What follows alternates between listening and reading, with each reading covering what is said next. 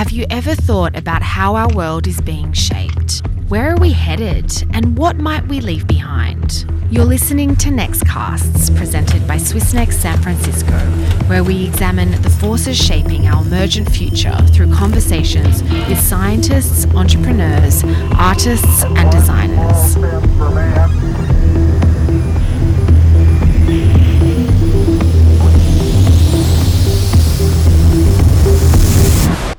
Hi everyone and welcome to Nextcasts. I'm Perrine and I'm your regular host.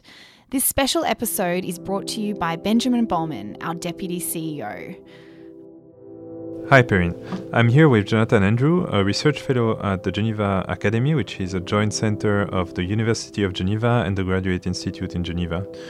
Jonathan actually just spent 1 week touring Silicon Valley together with Clément Voulet, who is the UN Special Rapporteur on Rights to Freedom of Peaceful Assembly and of Association. And he will give us some insights into his experience here. Good morning. I'm delighted to be here at Swissnex. Thank you very much, Benjamin, for inviting me. Jonathan, can you say a few words about your background and your work at the University of Geneva?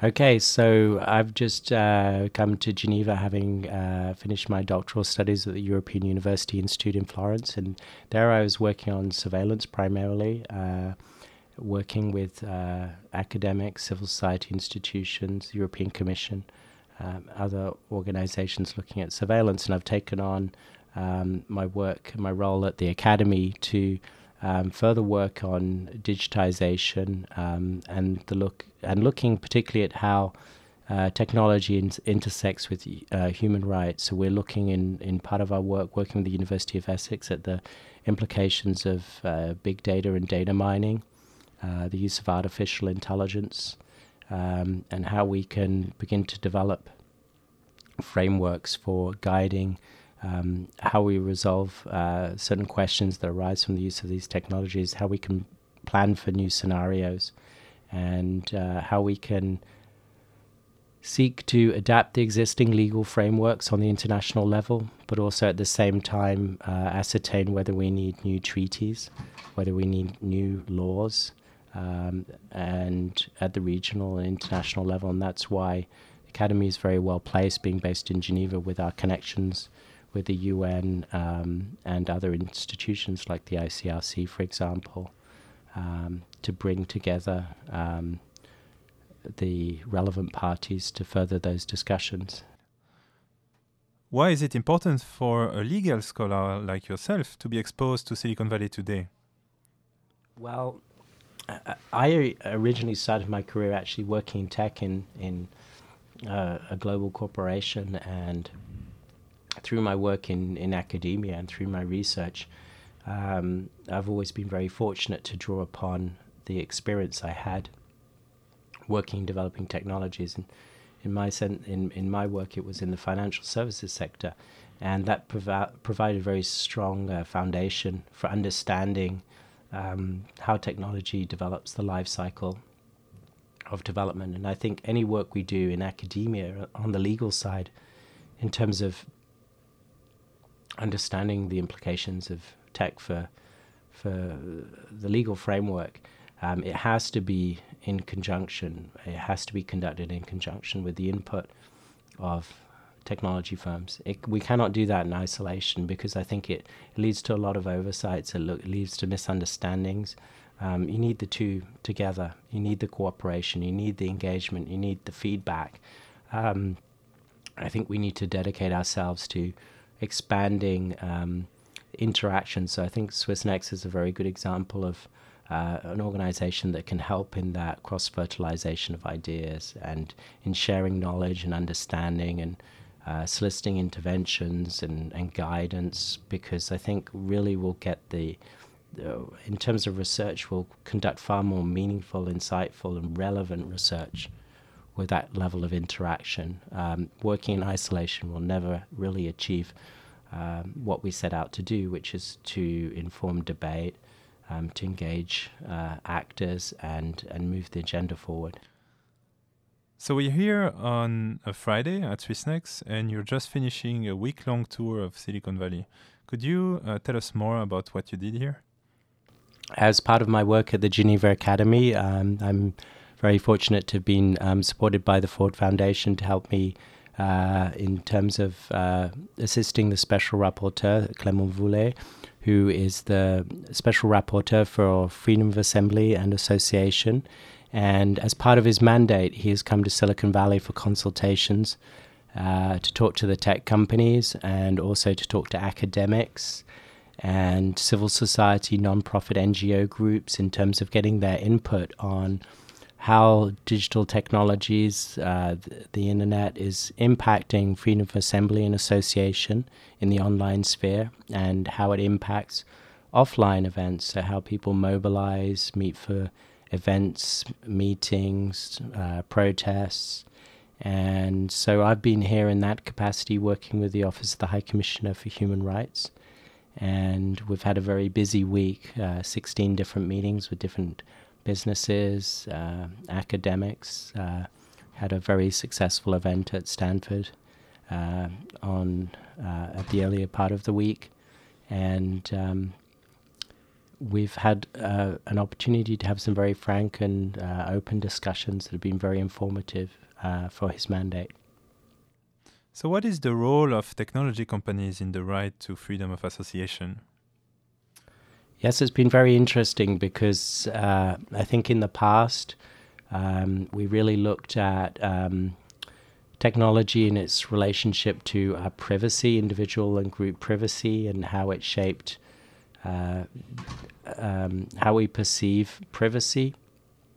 And we've obviously seen over the last few years many concerns raised about possible interferences in our privacy, an invasive element of technology in terms of tracking what we do.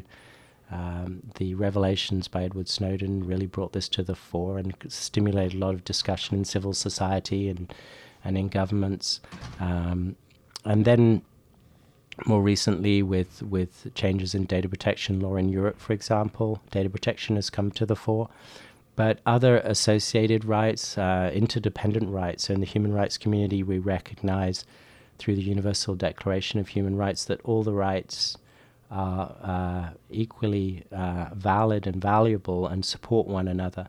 And so we see that freedom of association is very strongly linked to privacy and the ability of people to communicate safely amongst each other and trust those communications. But also we see how we live in a world where quite obviously we're interconnected and we need to associate, we need to assemble, we need to discuss ideas, we need to mobilize, we have as really at the core of the human condition a need to associate with one another.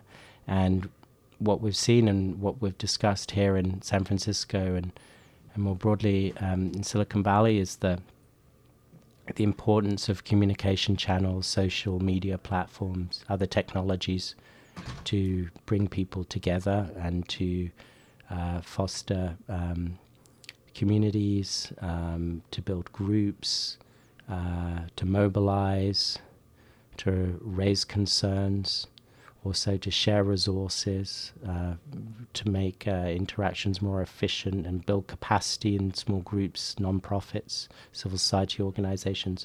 So we see that technology in many ways technologies are really at the core of enabling that association. But also we found through discussions here in San Francisco, but also in the other consultations that the Special Rapporteur Clément Voulet has had with civil society groups, particularly activist groups that are using the internet to mobilize, raise awareness of human rights violations, for example, that monitoring of different platforms or infiltration or misuse of platforms can create concerns, particularly for example, for human rights defenders. So a lot of concerns have been expressed and by the part of civil society, and as such, one of the elements that's crucial in our discussions with tech companies is really to see what understand the level of awareness of the value of these platforms are for civil society, and hopefully raise awareness in the tech community too of their role. What are some examples where technology promotes the right to freedom of assembly and others where technology has perhaps a more negative impact on that right? Well, it's a very good question, and one example can be, I think, that's very relevant in terms of freedom of assembly and association is the use of social media platforms to form groups. So in our discussions with civil society, we've seen that social media platforms are vital for allowing groups to mobilize, plan events, meet in public spaces or meet in private spaces to discuss ideas or to raise awareness and to protest and to highlight concerns to other citizens in public spaces. But then that's the plus side. But then on the downside, sometimes the use of the same technology can result in assemblies in public spaces that aren't peaceful and engage law enforcement, become disruptive, often violent. So that mobilization too is problematic in terms of the perspectives and agendas of different groups and whether they're conducive to protecting the human rights of others in the community. Also, there are concerns around the surveillance by different actors, including public authorities of those platforms, and using the intelligence that's gathered from those platforms to disrupt law-abiding citizens' right to peaceful assembly. So where do you draw the line between peaceful and non-peaceful or even violent assemblies online today? It's been very interesting when we talk to the tech companies to get their feedback on how they see their role. The discussion at Stanford with academics, NGOs, and with representatives who work in the tech community was very insightful in the sense that it was highlighted just how powerful a role particularly social media platforms play. I would say that there's recognition that they play this role essentially of an intermediary and mediate a lot of the discussions. And the tech companies have been responsive to an extent in terms of responding, in terms of improving terms and conditions that recognize the responsibilities of those using the platforms to act in a way that's respectful of the users' rights and the rights of other citizens, not just those that use the platform, but the others in communities. But I think we've to an extent, we've come to a tipping point where we're beginning to see the limitations of that approach. So some of the discussion has been around what sort of regulation might take place in the future, what extent to which that will evolve, whether there'll be cooperation across different regions between different countries, whether that's workable. So I think there's a lot of uncertainty, and the tech companies now are trying to, I think to an extent, catch up in terms of engaging with government to address these issues so they can continue growing their businesses, and it's a trade-off to an extent. I think regulation will inevitably reduce the freedom to expand and explore their products and services, but also whatever approach is taken needs to be sustainable. So whatever new law, if there's new law and new regulation, it needs to be really well thought through, and it needs to be technology neutral, so it needs to be adaptable, because of course the technologies keep changing and evolving incredibly rapidly. So human rights, including the rights to freedom of assembly, were originally developed for an analog world. Public space as a concept has evolved quite a lot in the meantime, moving from the physical to the digital world. I imagine that creates a certain tension between online and offline assemblies in your work, doesn't it? That's a very good point. A key part of the work that I'm doing at the Geneva Academy is to look at defining the notion of freedom of peaceful assembly and association in the online sphere. As you say, the notion really was developed in an analog world where traditionally people would see association between individuals, formation of groups such as trade unions, political groups, philosophical groups. It very much in a setting where there was a formal membership, a constitution of some sort, a place to meet, a trade union hall or a civic space. That's really changed, and what we've seen is, though those means to come together still exist, often these groups really will meet only in the online sphere. So we see when they do meet offline in public space, 90% of the mobilization has taken place on a digital platform. So we now need to look at the existing legal frameworks from the international level down and understand what the implications are in terms of how we frame these rights, how we continue to protect and safeguard these rights so we can enjoy the right to free, peaceful assembly and association, and consider whether there are any gaps that emerge in terms of protecting those rights. Perhaps to continue on the relationship between online and offline assemblies, I know that you are looking into the topic of smart cities. What are you interested in terms of how the development of smart cities might impact the rights to freedom of assembly?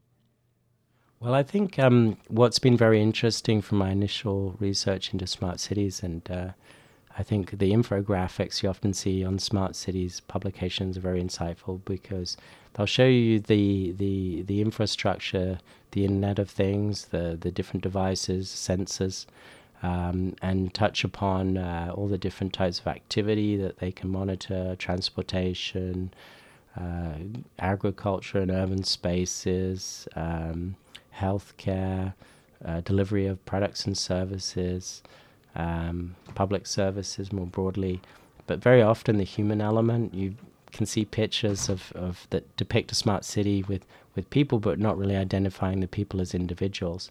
And so what I'd like to continue doing with the research we conduct is understand the implications of developing smart cities, the services within them, on, for example, public spaces, the delineation between a private space and a public space, and how that might change, how data collection and processing might influence, perhaps change citizens' behaviors, change the way groups form or interact with one another.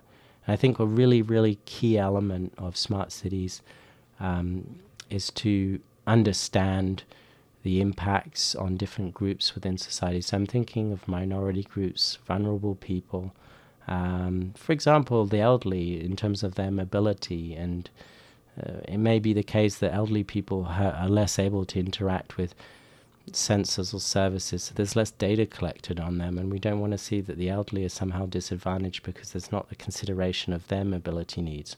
Or, for example, children, and there are limitations specific to children in terms of how we collect their data and gaining consent and informing parents, for example. So we need to think about, for example, how civil spaces, public spaces, are conceived in relation to facilities that children use, for example, schools or public transportation. So these are just a couple of examples, so we don't have an approach that's one size fits all, that every citizen's the same and will have the same needs. That's clearly not the case. There's currently a big debate around what social scientist Shoshana Zuboff calls surveillance capitalism. And that is how tech companies are collecting as much data as possible about you, building algorithms that can predict our behavior to ultimately attempt to guide or even control our behaviors. How do you think that might play out in the context of smart cities? I think that's a really important point, insofar as there's a lot of research from the psychologists that shows that data collection and processing and awareness of that process can have a chilling effect on people's freedom to express themselves, to behave in a normal manner. So it can result in a degree of behavior change. And often there may be concerns around the extent to which a sensing technology is opaque. and it's not understood with what granularity the data is collected, so how detailed the information is, whether it reflects or can identify an individual, so it becomes personal data. And I think often, I would say a concern is that data can be repurposed later on. So we collect data for one use, and then we see a technology evolve, or we see our needs evolve in terms of how we process that data and what information we draw from it. So it may seem seemingly innocuous initially, but then we find the data is used later on, and there hasn't been the engagement of the citizen there and their consent to that use. So I think we need to think very carefully, and we need to do a lot of scenario planning to look at different eventualities and make sure whatever we build is sustainable, because clearly with smart cities the focus is on long-term projects. We don't build an urban space or create a building for the purpose of 6 months or a year. It's not a pop-up tent that goes up and comes down in a few days. We build spaces that last for decades. So we need to take that into consideration. To conclude, we just celebrated the 70-year anniversary of the Universal Declaration of Human Rights. The world has changed tremendously since then. Do you think that human rights are still fit for the job in our digital age? I think, over the years we've seen many challenges, many innovations, not just technology, but we've seen societies evolve. We've seen conflict. We've seen also areas of progression, huge advances in science, in education, in mobility, globalization, the role of free trade. And we've always managed to adapt. We've always seen that we've a process that's iterative in terms of new law, and that we can take existing legal frameworks and contextualize the changes and the innovations in terms of the safeguards we have in place. And so I think there needs to be an openness to discussing new regulation, new laws, but also not a panic. I think it's wrong to feel that we're operating in a space where anything goes. We already have a great deal of oversight, and so we need to also understand how wonderful the new technologies are by and large, and how much they contribute to our society, and how enriching they are. So we need to find the right balance. Last but not least, how do you see the role of International Geneva and more generally Switzerland as a global governance platform moving forward, and in particular with respect to the technological transformation that we're living today? Well, I think Geneva really is a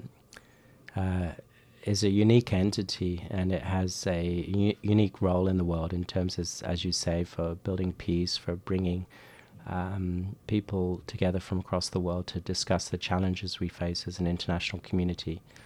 And I think in a globalized world, we really need Geneva to continue playing that role, particularly at the intersection with technology, which is playing a greater part in everyone's lives. I think Geneva can play a particularly important role in addressing issues that relate to technology in societies, particularly where we may overlook some of the impacts. I think when we look from the business perspective, we don't always take account of developing communities, issues like access to water, access to food, other human rights concerns. So I think Geneva will only play an increasingly important role in this regard. And I think with agencies like the ITU, also the role of the ICRC in its relation to its work in conflict, and the UN in peace building, also the World Economic Forum, the WTO. Really, it's pivotal. I see Geneva as being pivotal in that regard. And we have an awful lot of civil society groups and NGOs that are also engaged. And so together I think we can help move the agenda forward in a constructive way. Great, thank you very much. Thank you very much. Thank you for the opportunity to come to SwissNext today.